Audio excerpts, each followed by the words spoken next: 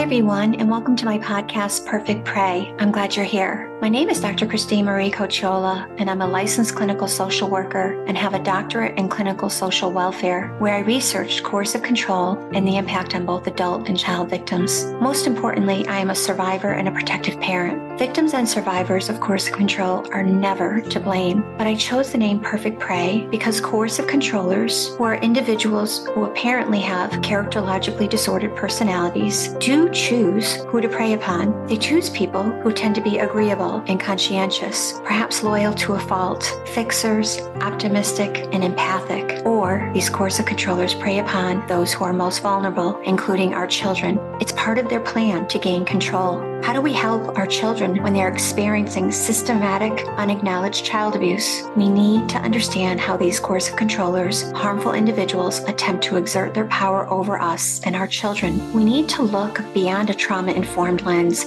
but also layer it with a coercive control lens. So let's engage in personal power conversations that will create the protective parts that will derail the coercive controller from his plans.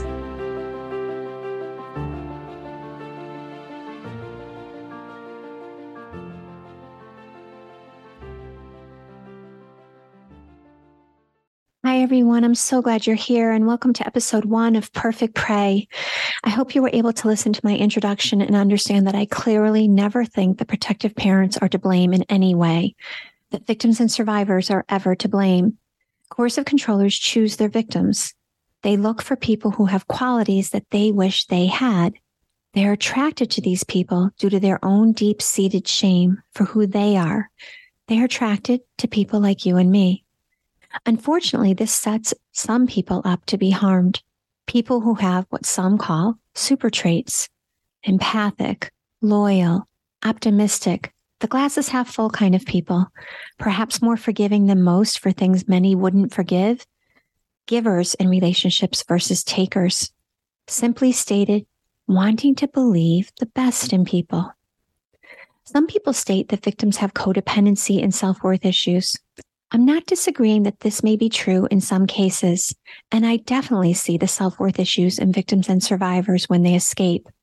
But this is due to the slow erosion of the autonomy of the victim. There has been an inability to really know what we should know in these circumstances because of the abuse. If this abuse happened to a sister, a friend, an aunt, a mother, we would recognize it right away. But when it happens to us in the privacy of our own homes, it's often hard to discern. Of course, self-worth is diminished. That's exactly what the coercive controller wants, and I will unpack this in a future episode for sure. I do not believe that this codependency or self-worth issues is the reason why most end up in these relationships. I believe that most of us come to these relationships with the belief, again, that overall people are good, and that there's no way on God's green earth that someone we love and trust could be this harmful.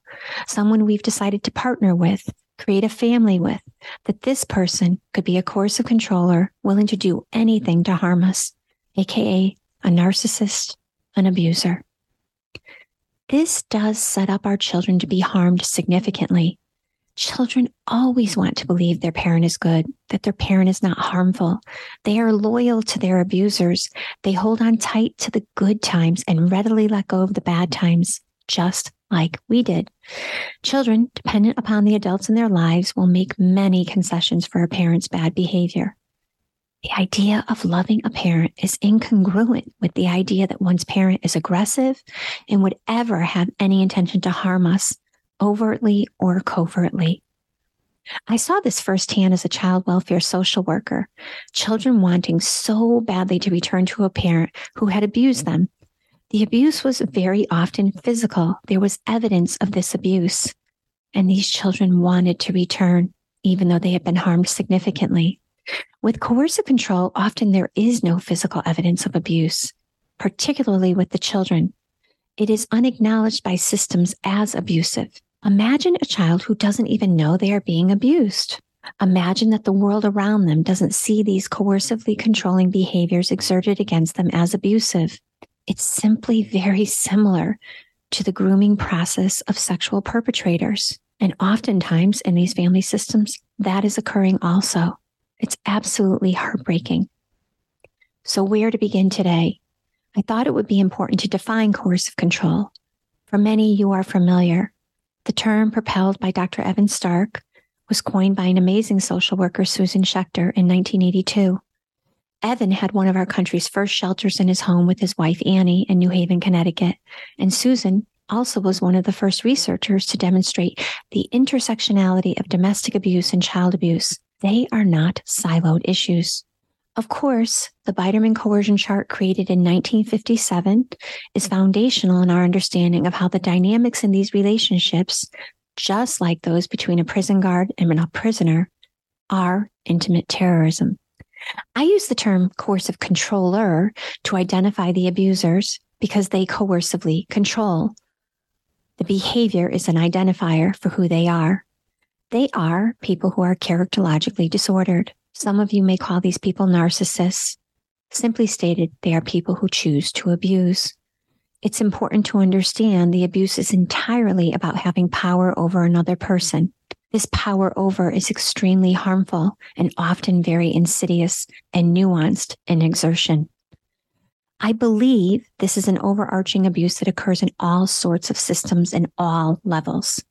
In the micro level, in intimate relationships. In the meso level, via family courts and criminal courts, child welfare agencies, organizations. It happens in workplaces. It happens in churches. And it certainly happens on the macro level. That's when governments ignore or diminish victim and survivors' experiences, when policy isn't supported, or in the case of certain policies, they are overturned, creating injustices, in particular for women. I believe every single aspect of harming people comes from one person or one group of people desiring to have power over others without the regard for the humanity of others. I often say, and it sounds sad, but that we vet the caretakers for our fur babies more stringently than we do for our own children.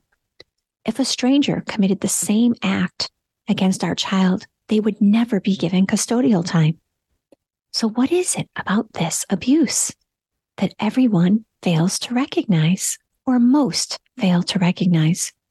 Do people sincerely not understand the pathology of abusers? I'd be happy to explain it. I think perhaps some do, but is it also about these people in positions of power using their desire to exert power without any regard for the well-being of victims and survivors? I know that sounds very negative. I never used to feel that way, but I do now. This desire to control others occurs behind closed doors, but also on the steps of the courthouse. In our governing bodies, it's how many deals are made on Capitol Hill, and it's how mothers lose custody every day to an abuser. On the micro level, when it comes to intimate partner abuse, the lack of regard, or perhaps the lack of empathy, is an epidemic. This abuse, this coercive control, happens in a psychological nature with manipulation, gaslighting, intimidation, and isolation. Financial abuse is used as a way to monitor what victims and survivors use and or to put them on a budget or to ensure that that person, the protective parent, is the one contributing more to the family income. There is inequality all over this.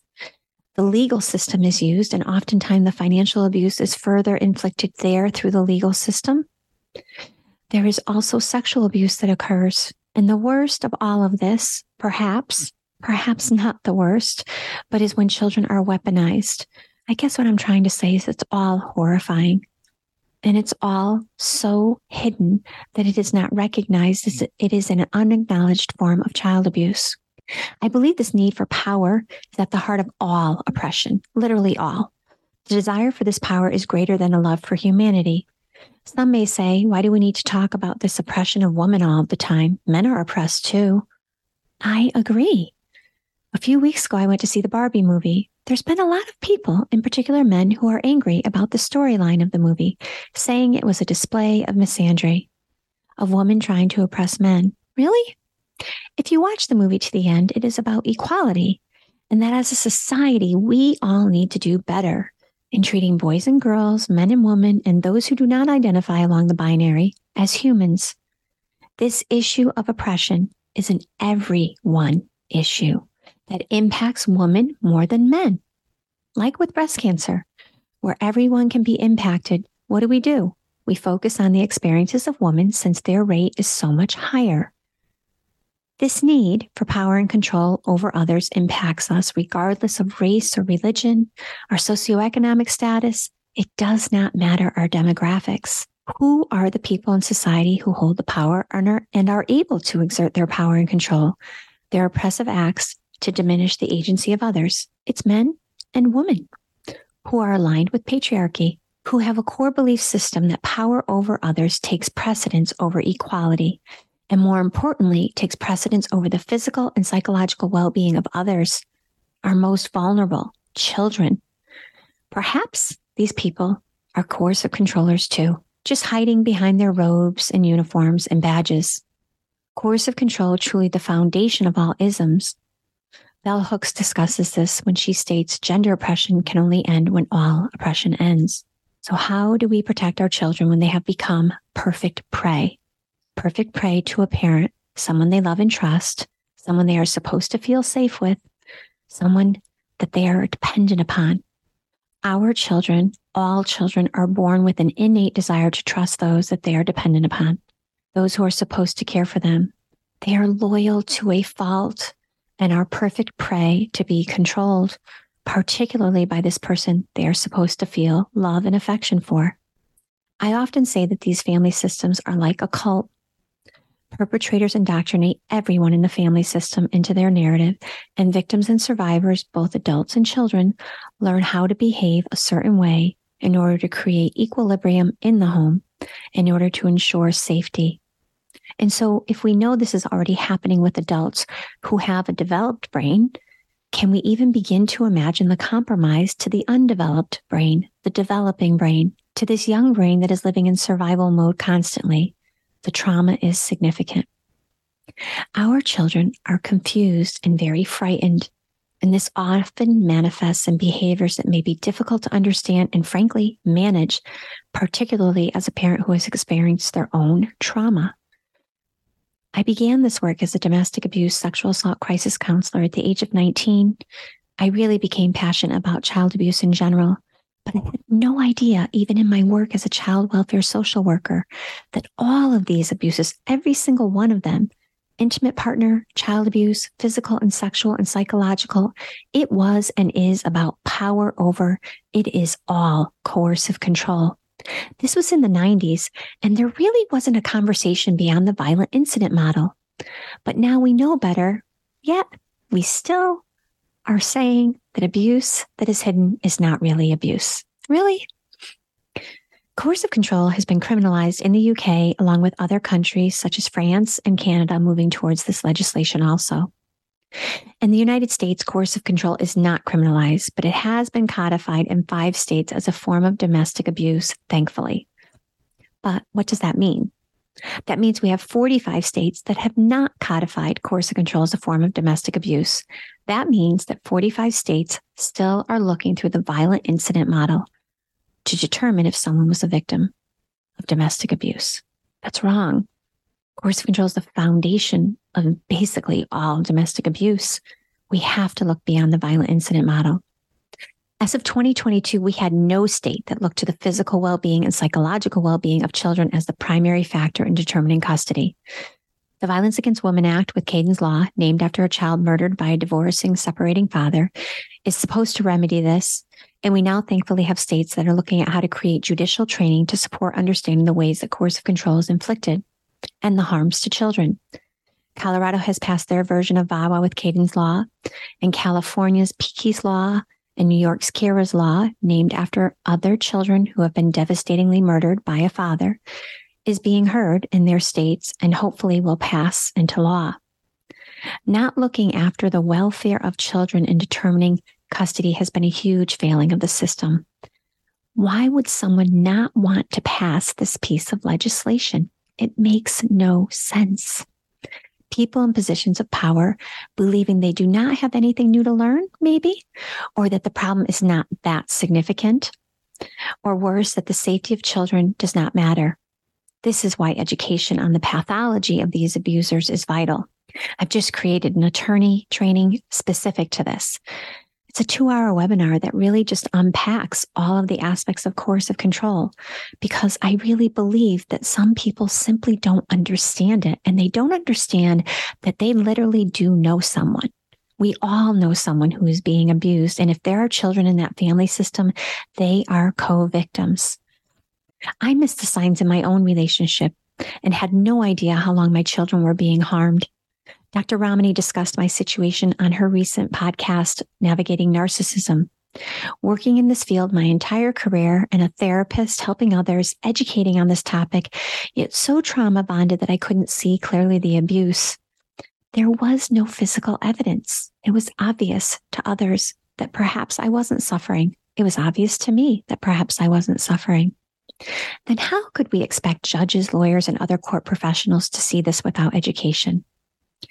Understanding this unacknowledged child abuse and the significant impact it has on the developing brain is imperative to our supporting vulnerable victims.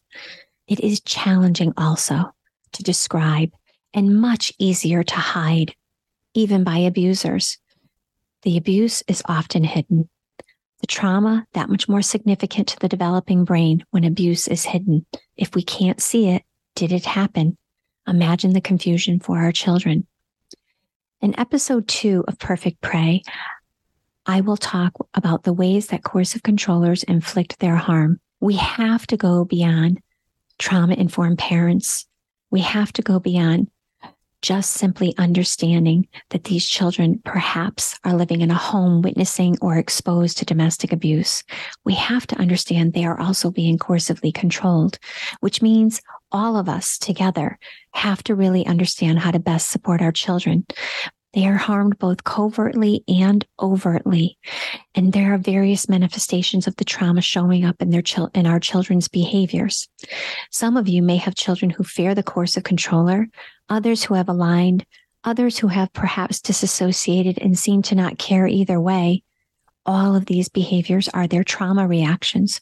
Whether they're abused by the coercive controller, overt or covert, they are still trapped in the den with a wolf. There are many people doing amazing work to support children in these circumstances and to support victims and survivors, adults also. Yet still many that do not understand the nuances of this abuse. But you do. You understand the nuances of this abuse better than anyone because you experienced it. You are the best person to guide your children towards developing their agency, their empathy, their feelings of safety, their belief and trust in you, their protective parent. Let's face it, when children see a therapist, they see them for about an hour a week. When you are with your children, assuming that you have time with your children, you have so much more valuable time to capitalize on, to support them, to counteract the harm that the coercive controller is doing. That's really what this podcast is about. I completed a research study that I do hope will be published soon, called Perfect Prey, the intersection of coercive control and subjugation. It's really about this idea that there are people who are perfectly aligned for an abuser to take advantage of. Again, it's never a victim's fault. But if adult victims are perfectly aligned for an abuser to take advantage of, we have to assume our children are that much more vulnerable. And the experiences of our children of coercive control are that much more harmful to the developing brain. I truly believe that protective parents are their children's saving grace and showing their children a path to freedom from the coercive controller. I do hope you'll join me for episode 2. See you soon.